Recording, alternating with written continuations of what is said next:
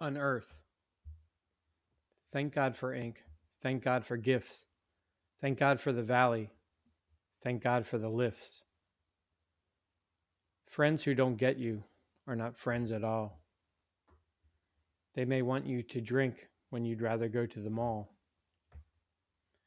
Believe me, I know. One summer, a guy moved in next door. He talked me into buying a joint, and the rest is a history I do not adore.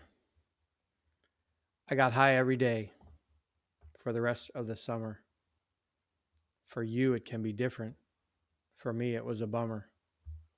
Fun at the time, but it slowed me down. Now, I am tired and feel like a clown. If you smoke pot, nothing can happen to you.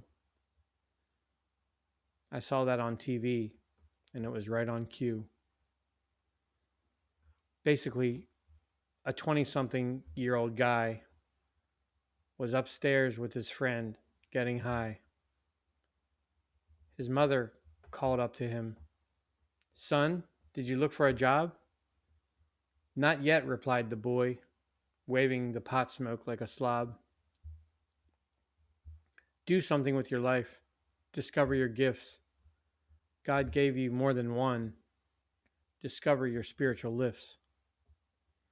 They will lift you out of the valley and place you on the mountain top. Tap into yours all the time and do not ever stop. He planted these treasures in you for you to know you are not worthless. Bright is your glow.